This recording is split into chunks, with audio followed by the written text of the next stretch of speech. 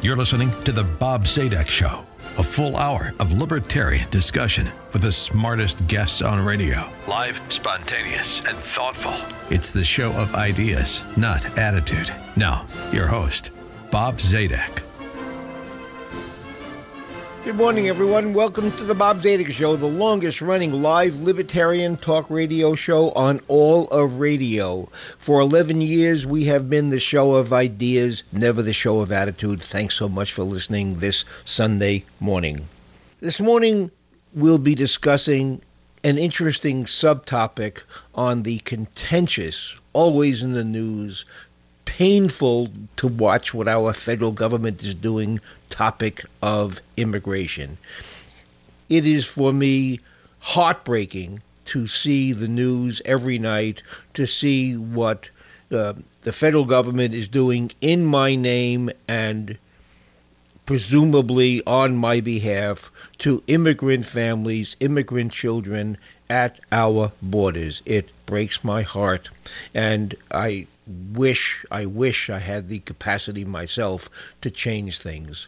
But change will come, I hope, and the media has become very active, the mainstream media and not so mainstream media, in encouraging a change. So far, that change has not been reflected in any change in process, but in furtherance of that, and to encourage a change, I'm delighted to welcome to the show this morning a journalist, Joe Matthews. Joe Matthews writes for Zocalo Public Square. It is a blog center sponsored by Arizona State University or administered by Arizona State University, and Joe's column appears syndicated in many newspapers around the country. Specifically for today's show, there was a piece which caught my attention in the San Francisco Chronicle. Joe's thesis in his piece, and the subject of this morning's conversation, is Joe proposes, I will just give you the topic and Joe will expand. Joe proposes that California in particular, and perhaps states in general, be allowed to create and enforce and regulate their own immigration policy independent of that of the federal government. Joe, welcome to the show this morning. Great to be with you, Bob. Thanks for having me. Now, Joe, I gave a one-line, you never can summarize a thoughtful piece in one line, so please expand, if you will, and tell us the thesis in your piece entitled, In Great American Tradition, Let California Take Undocumented Immigrants. Sure. I guess it's about an opening, and I must say I was inspired by conversations with a number of different people, particularly a fellow named Dave Marin, who's the research and policy director for the California Freedom Coalition, which is sometimes the butt of jokes. There are, different groups that have gotten notice for being on the ballot. They're trying to get things on the ballot, initiatives on the ballot to let California leave the union. The Freedom Coalition is I would say, the most moderate of those proposals. It actually doesn't call for secession. It calls for ever seeking greater autonomy as much as possible from the federal government over the long term. It's the idea of residency and the idea that California should be able to determine who is a legal resident. And the Constitution and law, federal law, the federal government in our country gets to decide who citizens are. That's not true in all sorts of places. I spent a lot of time in Switzerland, where actually your local government gets to decide who the citizen of the country is. But that's that's a federalist, a truly federalist system, a strong federalist system, unlike the U.S. So that's the context. Could we protect immigrants? The immigrants that we want to protect. Could we make that decision? And I think the answer is that that we could, and we have begun. I mean, it's sort of a natural extension of what California's been doing. It's been people talked about a California package over over the many recent years, from in-state tuition to, Medi-Cal or Medicaid, eligibility for, undocumented immigrant children. There's a sort of driver's licenses for undocumented folks. There's sort of a suite of things there. But I think the ability to say that certain people are resident and we want them, I don't think it would be all undocumented immigrants. There are certainly people in that class that we don't want necessarily in the country. But I think there are folks who are, part of families with other Americans or that serve in the military or hit a number of, another groups that we would grant residency to. This is not a new idea. The state has a very strange body called the Little Hoover Commission. It's a reform body. It's a state commission that way back in 2002 suggested creating a Golden State Residency Program. In the context there, the idea was to accelerate the integration of immigrants, all immigrants, including the undocumented, into California society. And so the idea there was that anyone who was participating in their local community, that was sort of the standard, suggested should be considered a resident with the rights and responsibilities that entails. That might even include voting in local elections, as is about to happen in San Francisco, where immigrants will be able to vote in school board elections soon. So, and the idea, the way I would argue that this could provide protection if you were a resident, if you had a residency program, I think then you would then go to the federal government or perhaps sue the federal government, seeking ultimately a resolution where you can protect at least your own immigrants. And the idea is of the ones you've chosen deserve protection because of whatever status or whatever they've done. So if a California resident was, in another state, for example, and the ICE or the federal government grabbed and wanted to deport him or her, what I would like it to happen is that person had to be deported back to California. If the federal government didn't want to do that, just deported them anyway, they would, if they deported them anyway, the federal government would agree to bear all the related costs of that, including any cost the government takes on to take care of any family they might leave behind here in the U.S. and California. Now, Joe, with the group of immigrants who you are protecting under this proposal, would they be otherwise considered by the federal government to be illegal immigrants and undocumented and therefore subject to deportation? And if so, here they are living in California under the protection of California residency, a new status which you have created. So now, wouldn't the federal government, because now they're still not welcome, if you will, legally in the rest of the United States, would the federal government have to now build its wall along the California border with Nevada? Because now all you've done is move the wall from the southern border to California's eastern border. How would you prevent, if the government says we don't want to keep out bad actors, and if they could come in, if they are welcome in California, or California has a different standard than the federal government, how does the federal government protect the rest of the country from doing an end run around the wall? Well, I think the issue, there is a wall in California, but, we set the walls in different places. But not with Nevada. But not with Nevada. Remember, even that question is this foolish question. It's not like the border is the point of entry for people. People come into our country mostly by the airports, okay? And they don't come in illegally jumping around fences. They come in legally. And then often they stay. I get every kind of email every time you write about immigration. You'd say, these people knew when they were coming over the border illegally. No, they didn't come over the border illegally. Most of them came legally, legal purposes, and they've stayed. And in many cases, they've done everything legally right. They've when it was time, when they no longer stay legally, they began the process of trying to stay here legally. But we have a really broken immigration system, terrible federal bureaucracies that take way too much time, take years to do things that could be done in matters of days or weeks. I mean, it's funny. People complain about the government can't do anything right. Other contexts. In this context, will tell you, hey, everything's perfect, and if you're in any violation, it must be the person's fault, not the government's fault, right? So that's the context. I mean, we don't.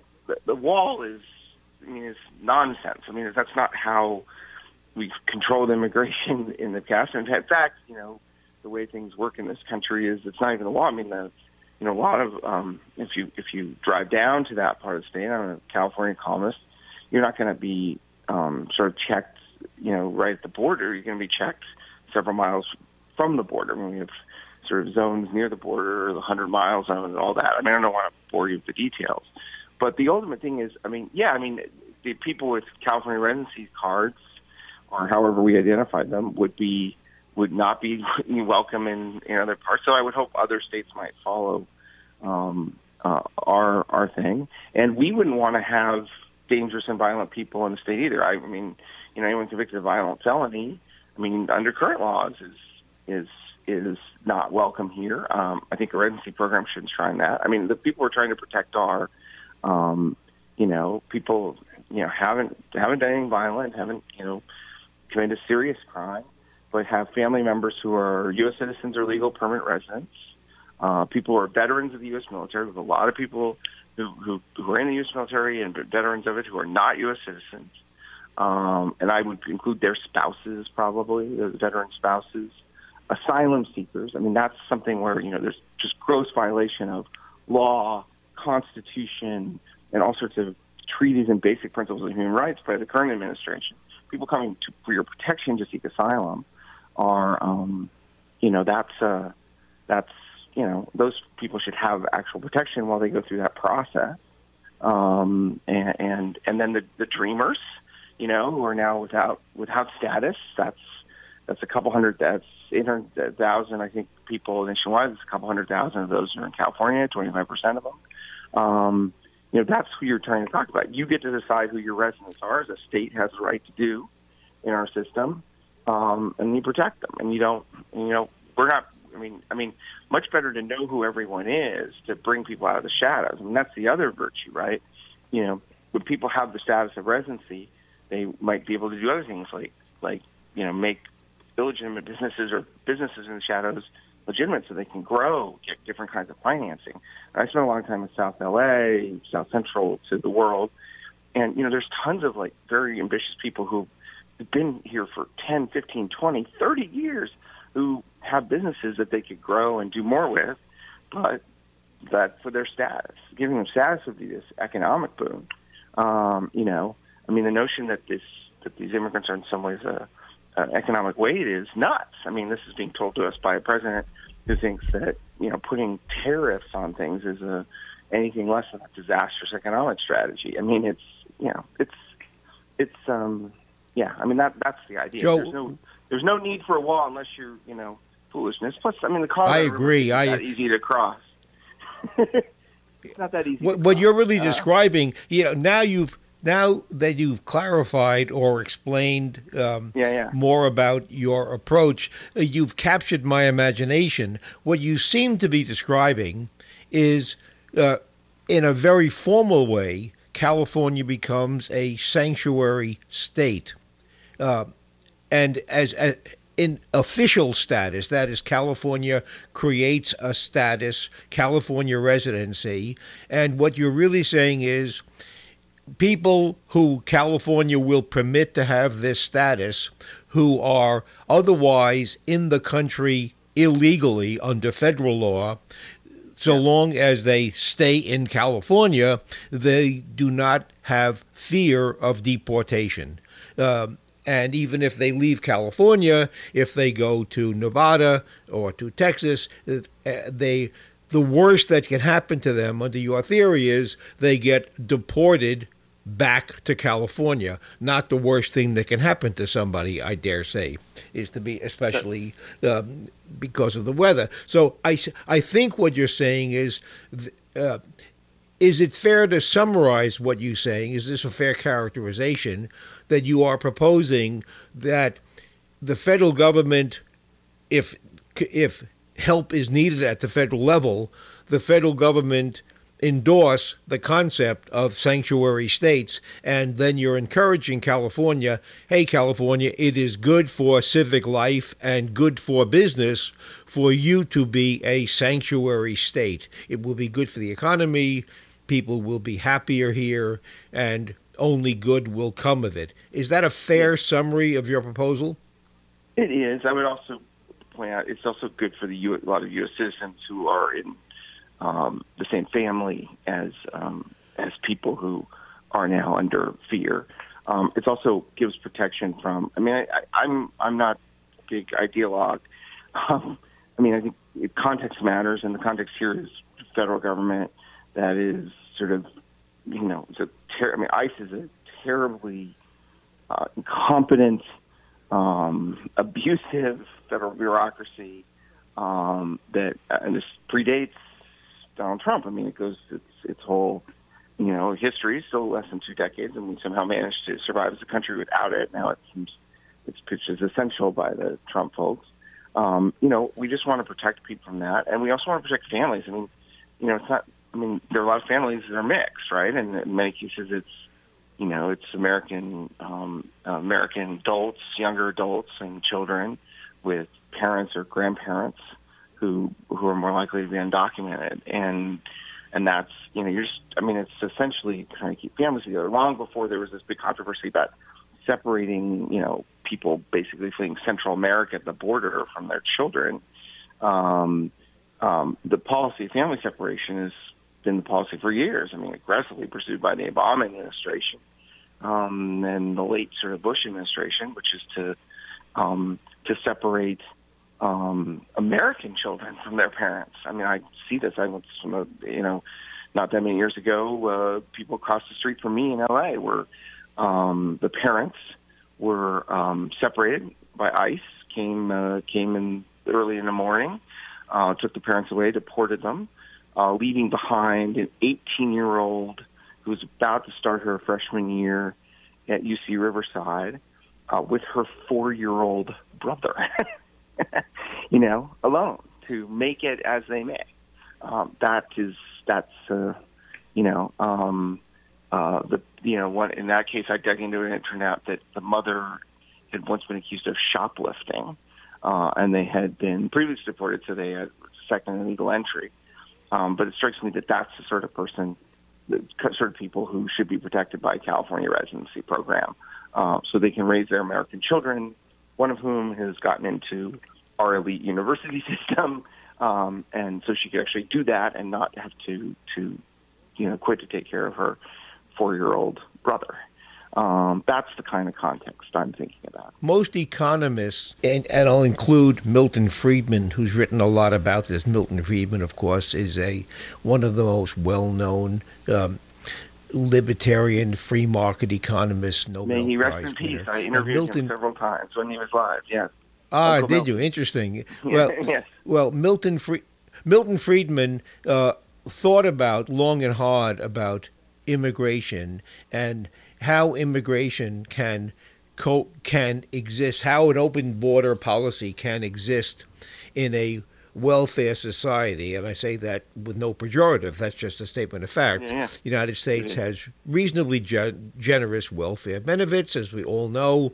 And Milton Friedman concluded, and his conclusion carries infinitely more weight than almost anybody else's. Milton Friedman concluded in a data-driven analysis that immigration, an open border, more or less, policy cannot exist in a welfare state. It will bankrupt us. And therefore, he said, ideally, he said, you're not going to agree, Joe, that we have to scale back the welfare benefits. Well, of course, our society is not quite ready for that, perhaps never will be. But if you don't do that, then you have to simply deny welfare benefits to immigrants, or else the system will die. You can't have the two policies. Both are important. They can't coexist. So I haven't read his work on that subject. I spent much more time talking about tax policy and his involvement in the development of Prop 13 and some other things since he was Californian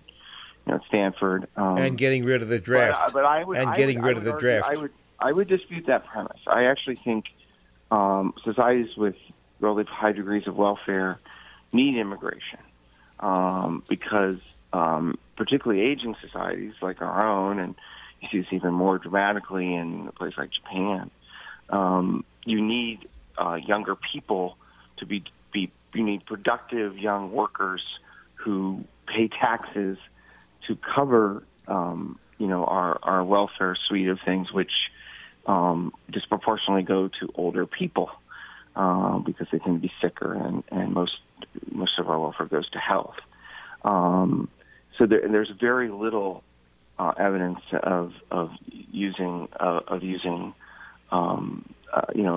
sort of a bankrupting of such. And I mean, where you see it in California, where we've extended, Medi-Cal to undocumented kids. I mean, there's virtue in that. I mean, if those kids stick around, become Americans, we want them to be healthy, so they're well educated, are productive taxpayers who pay for, the retirements and all the benefits that go to older people. That's the weight. I mean, that I think is, and they also, do well enough that they can buy your house, which you may need to sell to pay for in this country, to pay for all the things you need at the end of your life. So that's, to me, that's the context of it. And I think the problem, contextually, we still, the sort of the Trump argument makes it sound like we're in the 1970s and 80s when we had all this immigration into the country. We don't. The only crisis is, capacity has been created by the way that this has been handled. I mean, we have very low, almost historically low levels of immigration. We've had a period in the last decade where, we had, net zero negative immigration from here in Mexico, which has been a big source of immigrants, and Latin American immigration is way down. I mean, California, immigration from Asia is more than that from Latin America, and those are still at very low levels. And that's a problem. I mean, we actually need right now more immigrants. We have, in the country, we have historically high levels of job openings. We have massive shortages of skilled workers and college graduates. We certainly should be pursuing more immigration amongst people who either are skilled workers or college graduates or are very likely to become those folks. That's the conversation we should be having. It's sort of shocking. I mean, and that's where I think, it's pretty obvious that a lot of the policy we're seeing and the conversation we're having is sort of driven by, not by the realities of immigration, but by, fears, right? Racial and ethnic fears are driving it, not a sort of logical, what's actually happening at the border. The border is not hordes going, I go to the border. It's not hordes crossing. It's not. And the extent people are crossing, they're crossing both ways. Into Mexico, people are going back. It's just a different context. The Latin American birth rates have gone way down, just like American ones. And our birth rates here are now low, well below replacement in California, and dropping. Last year, California had the lowest birth rate in recorded history, lower than even during the depths of the Great Depression. So California is a place, we have a lot of immigrants, but they've been here a long time, right? We don't have that many new immigrants, and we could use some, particularly those who have the capacity and the desire to become well-educated and thus productive members of society. This is Bob Zadek. I'm speaking with Joe Matthews. Joe has written a very intriguing piece for Zocalo Public Square, which caught my attention and captured my which captured my imagination. And Zocalo. Zocalo. Sorry, Joe. I mispronounced it. I apologize. Yes. Yeah. Zocalo. I got it now. Okay, I'll never make the mistake again. And Joe and I are discussing the concept of a California residency, a special immigration status where California can become sort of a sanctuary state. Is it good for California? Could California lead the way and show the vibrancy and the importance of the 10th Amendment, an amendment that's not quite an amendment? More about that after the break. We'll be back in 60 really short seconds to further our discussion on federalism and immigration policy. Please stay tuned. Lots more to follow.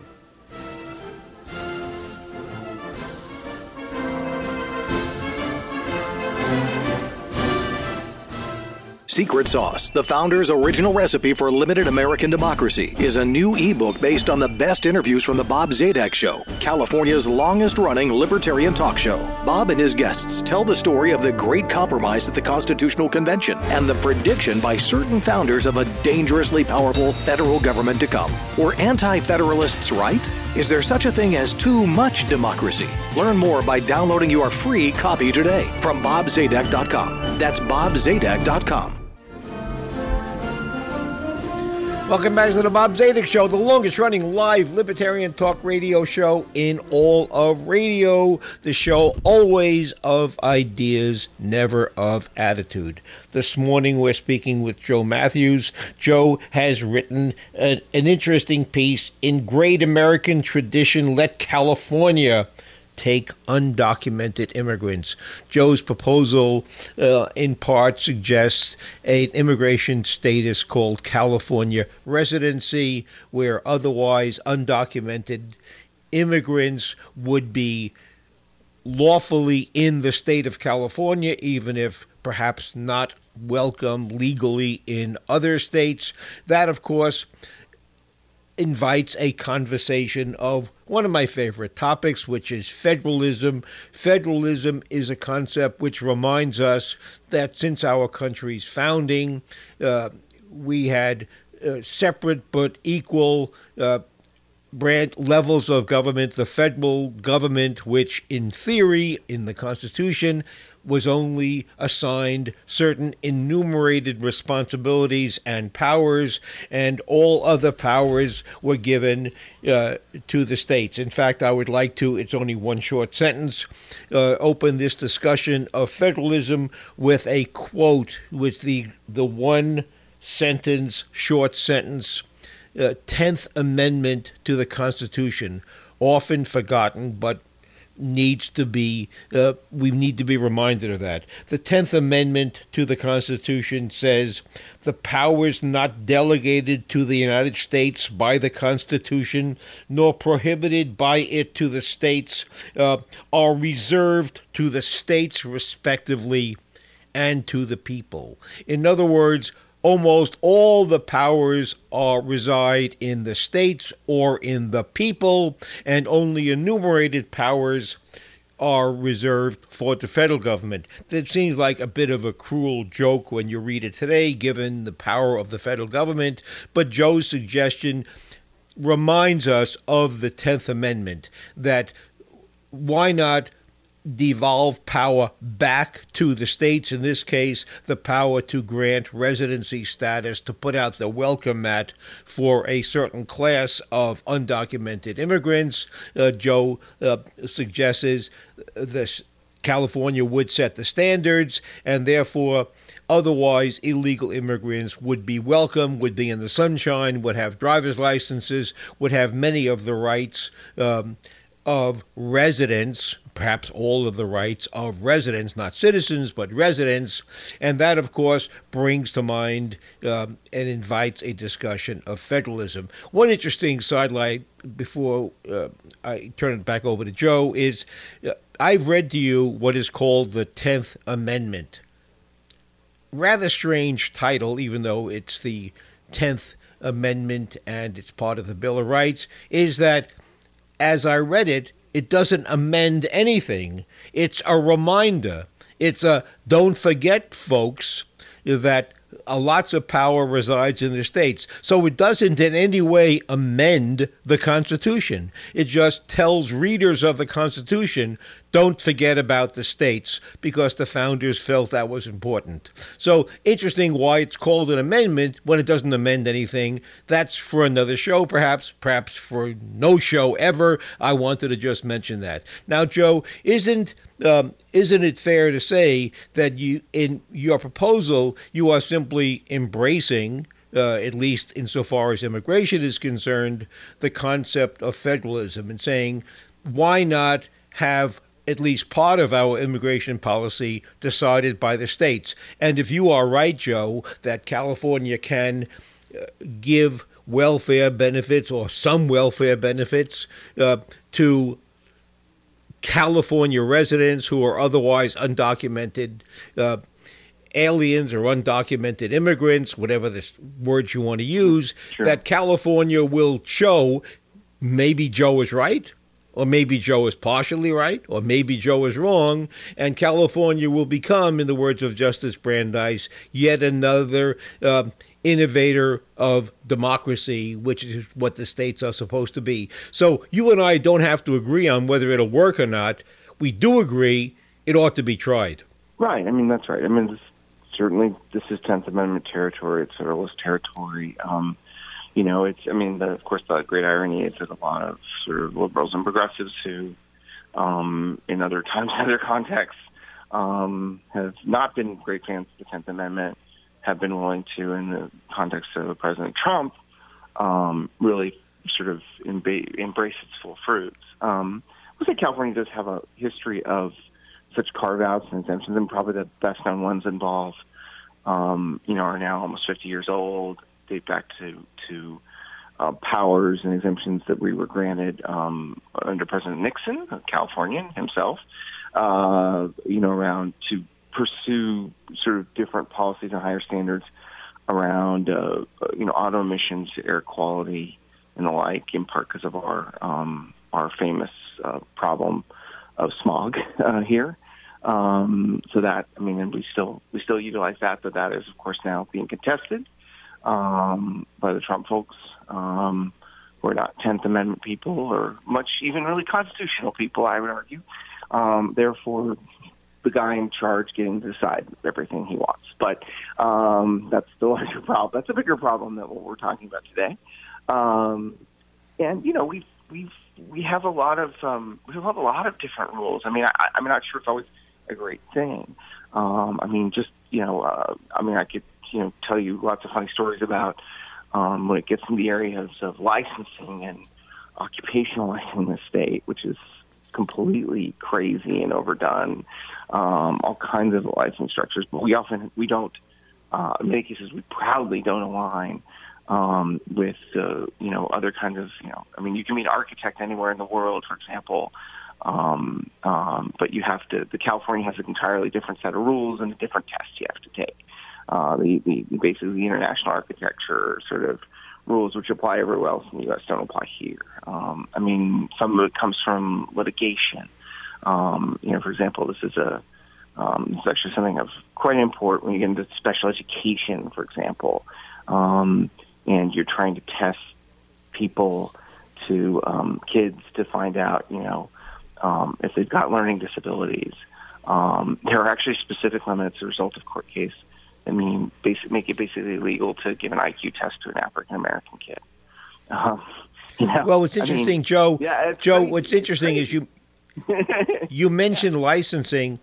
I have done lots of shows on licensing. It's an issue of great importance to libertarians because it denies economic freedom. But what's interesting is California, which has had in recent history very strongly Democratic, i.e. progressive administrations, pretty much in total control of all branches of state government, is the state with economic freedom index of 49th or 50th out of 50. So California, in the exercise of its constitutionally given right of what it can legislate as a state, has failed in many ways. And it's interesting you mention that because it's been progressives often are the proponents of those licensing rules because states have the power to do so. And California, I was surprised you picked that because California has a pretty shameful background in licensing. I agree. But I agree. I mean, we've done now on this water, and I would say healthcare, where we've had freedom. We've tried to be generous. Certainly, our extension of Medi-Cal benefits to undocumented folks is an example of us exercising our rights under federalism. We do a lot of other things and in a lot of other areas, and we have a big fight now, and have had it with both Obama and Trump on education standards, where we've very much sought to go our own way. That's being driven by the very powerful, the bigger and more powerful the teachers unions in the state. And so, I mean, there's good and bad to all of this, depending on where you're coming from. Now, Joe, you had mentioned before the break that you seem to favor allowing those otherwise illegal or undocumented immigrants who have the status of California residency. You seem to welcome the idea, or not being opposed to it, of giving them full or somewhat meaningful welfare and other similar type health care benefits. And I was wondering why that would be part of your proposal, if the assumption is, or at least it's my assumption, that most immigrants come here not for the purpose of welfare. They come here for the American dream, which is not home ownership, but the American dream is to live free and to have their children have the possibility of a better life than they had, and to simply live with the ability to preserve their life, liberty, and the pursuit of happiness. That's the American dream. If that's why immigrants seek to come here, since they're not coming here for welfare benefits, why do you find it appropriate or necessary or desirable to also offer them some bonus, as if freedom needs a bonus, to offer them the bonus of welfare benefits? Wouldn't you have a policy that's more acceptable to more people if you had a period of time during which these holders of California residency would not be entitled to most benefits other than perhaps education and perhaps emergency health care, maybe? Why do you feel it necessary to throw in the bonus? Well, because it's in the reason one of the reasons you listed come to have your children do better, and you want children to have health care and health coverage. You don't want them in emergency rooms. That's more expensive. So having kids on Medi-Cal, and we're now at a point where, far behind immigrants, half the kids in California are on Medi-Cal, and more than a third of all Californians are. So I want them to be. I want younger immigrants to be younger, so they're not big users of such benefits, and even the legal folks who are eligible, and undocumented folks are less so. I mean, maybe this exception for kids in Medi-Cal, which seems wise. Educational benefits. I want them to be healthy.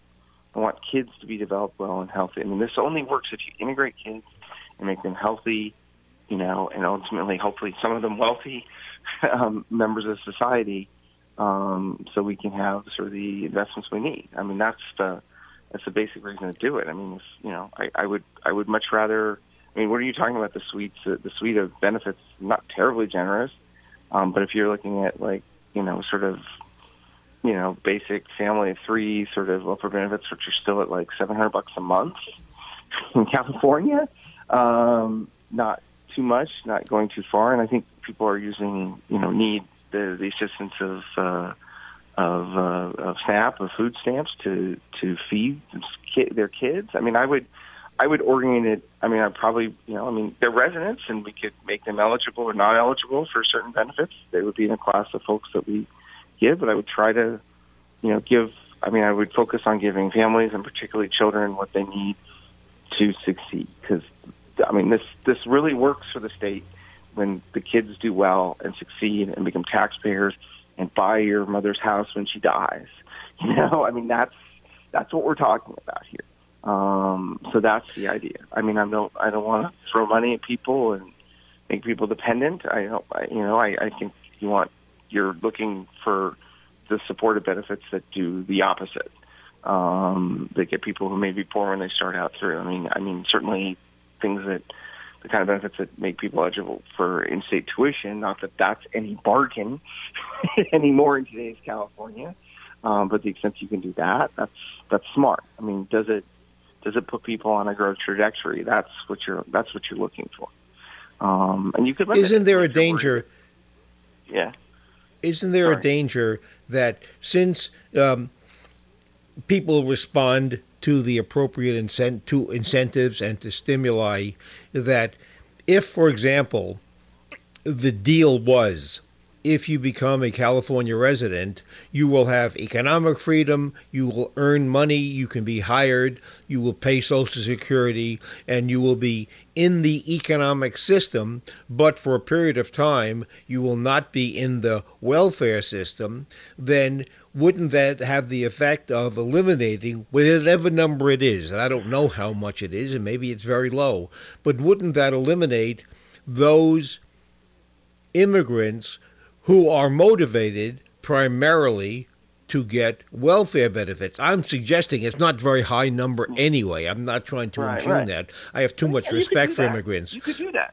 You could do what you suggest. I mean, you could do what you suggest. I mean, of course, life is complicated. I mean, you have the mother who comes, who's, asylum seeker from El Salvador, comes with 2 kids, is working 2 jobs, training kids to school, and let's say she's got an older mother that she wants to bring.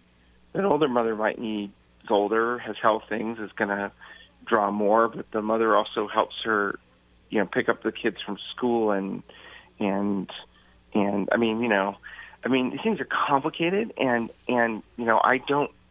I mean, I think you're talking a lot about freedom, and I mean, people often find their best solutions, and I certainly would rather have that mother, even if she's not working and is, I don't know, getting the benefits of Medicare, right? She has a real economic value long term. If those kids are safe and they're being picked up from school and they're doing their homework, so the mother can, work and prosper. I mean, that's sort of the context of reality here. If our benefits are too generous and we're having to look at that, I mean, just with the aging shape of our society, can we continue to be this generous and be able to afford these for, particularly the older age stuff for people like me, Gen Xers who are 25 to 30 years away from retirement. That's a bigger question. But I mean, making sure those immigrant kids do well, the asylum seekers' kids do well if they stick around. That's that's where the long-term economic value is to all of us. I have just one thought. The generous word used was generous benefits. Those benefits, while they are valuable, the fault line, perhaps, or a fault line between how I would approach your suggestion of California residency would be, while those benefits, health and other societal benefits, are of course valuable, but what I would suggest that my view would be the system to provide those ought to be voluntary, charities and churches and the like, and if Californians felt that immigrants needed that added benefit, those who felt that way could contribute, and those who didn't feel that way would not contribute. The fund would be created to be used for the purpose of providing those benefits to immigrants. But forced charity is something that I just find myself just immediately railing against. Charity is good, but charity is that's a very principled libertarian view, and you're a libertarian. I mean, I'm a squishy moderate, and I mean, I do think that sort of system would be you'd have a very different society, and you would have a less wealthy society, and maybe more wealthy. I don't think so. I think you'd have a society. Look at the history of our state. The heart of it, when it succeeded, it's not the government and it's not private. It's actually sort of social compact stuff with the two working together. I mean, that's kind of the story of the place, and where we, and also, I think that's a deeply individualist way of looking at it. I respect that, but I think we know a lot more about how humans work, how human biology works, and we're not so individual. We're profoundly, parts of other people, our families, the people that we're around, and we're profoundly shaped by the places, our geography, the neighborhoods and communities and places we're in. And so I think that kind of approach doesn't square as well with that reality. Well, actually, families are kind of. I would say where I would meet you is, honestly, I'm talking about state level stuff, but I don't really particularly like our state government. It's way too powerful and too centralized. That's probably why I agree with the libertarians on it. I wish a lot of these things were done at a very local level. If it were me, I would do what the Swiss do, a very free society, where citizenship and tax collection, those kind of things are done at the local level, and then some of the money flows up. To me, that's the happy medium between what you're talking about, where no forced charity, where these things are decided at the local level. We don't really live in the state. This is such a big state, and we're about to cross into 40 million people. We're about to become 3 states. Places. We may become 3 states. We're not. That got kicked off the ballot. It's off the ball. It's off the ballot. Yeah. Joe, we have a couple of minutes left. I think it matters. Yeah. I agree. Go ahead. We are totally simpatico on that. We have a couple of minutes left. I'd like to raise, just to test your federalism bona fides. Now, okay. We only have time for maybe one more topic, very briefly. Minimum wage laws are a big deal in this country. It's been it may be a topic in 2020 or 2018, who knows, but it gets talked about a lot. Joe, minimum wage laws, we have a federal minimum wage law, and states and cities and localities all have living wage laws, have their own wage laws, which are higher than federal. Would you support, now that you see certain benefits of the principle of federalism, no federal minimum wage, let the states decide, just like you would have states decide immigration policy? Anything wrong with that? No, and probably because of the issue, I'm not a big fan of minimum wage laws. I don't like the statewide ones so much here even. I again, that particularly because I spent a lot of time in different parts of California, and our regional economies are so different. If you're going to have those laws, which I would tend not to want to have, they should be at the, we're a collection of regional economies, and they should be at a regional level, not a state level, and certainly not a federal level. I think, I've covered that, and I read a lot about direct democracy and lead a global forum on direct democracy. Basically that's, I feel like the people in California who reach for that, are folks who are worried about inequality and what's happening in the middle class, and have not found the tools or figured out how to revive it, or their ideology keeps them from thinking about better ways to revive the economy and revive middle class. And so they reach for that out of desperation because it's something they can do. But yeah, I think that's an easy one. Ultimately things like wages should be set at the unit of economy. And in this country, our economies are very much regional. How about set at the level of the market and never mind government at all? Again, your libertarian bona fides are unchallenged. That you could Just curious. But I do think it should be. I mean, if you're going to do that, which I'm not sure you want to, but if you're going to do it, it should be done at the level by the people who are living in, dealing with the economy, in consultation with people who work there and own businesses there, and the like. I mean, I'm a big believer in participatory democracy, and I could see, in my ideal world, I would have not so much elected officials, but regular folks who have some background, who are in the economy or employers, different people representing different roles who, would decide, regional economic policy and make those decisions based on their, their knowledge and experience. Joe, tell our listeners about Zocalo. Tell us about Zocalo Public Square, what its mission is, and how our friends out there can follow your writing.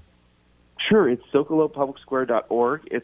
We do two things. We put on free public events, about 40 or so a year, mostly in Southern California, but in other parts of California around the country via partnership with the Smithsonian, where we do events and publish essays about what it means to be American. And we publish on all kinds of topics. We're very eclectic, but often about place and ideas. We're a media nonprofit, so we publish daily, put on free public events, and try to do it in a very open ecumenical spirit. Our motto is we connect people to ideas and to each other. Joe, thank you so much. John Philip Sousa is telling us we're all done here today. Joe, thanks so much for joining us for this hour.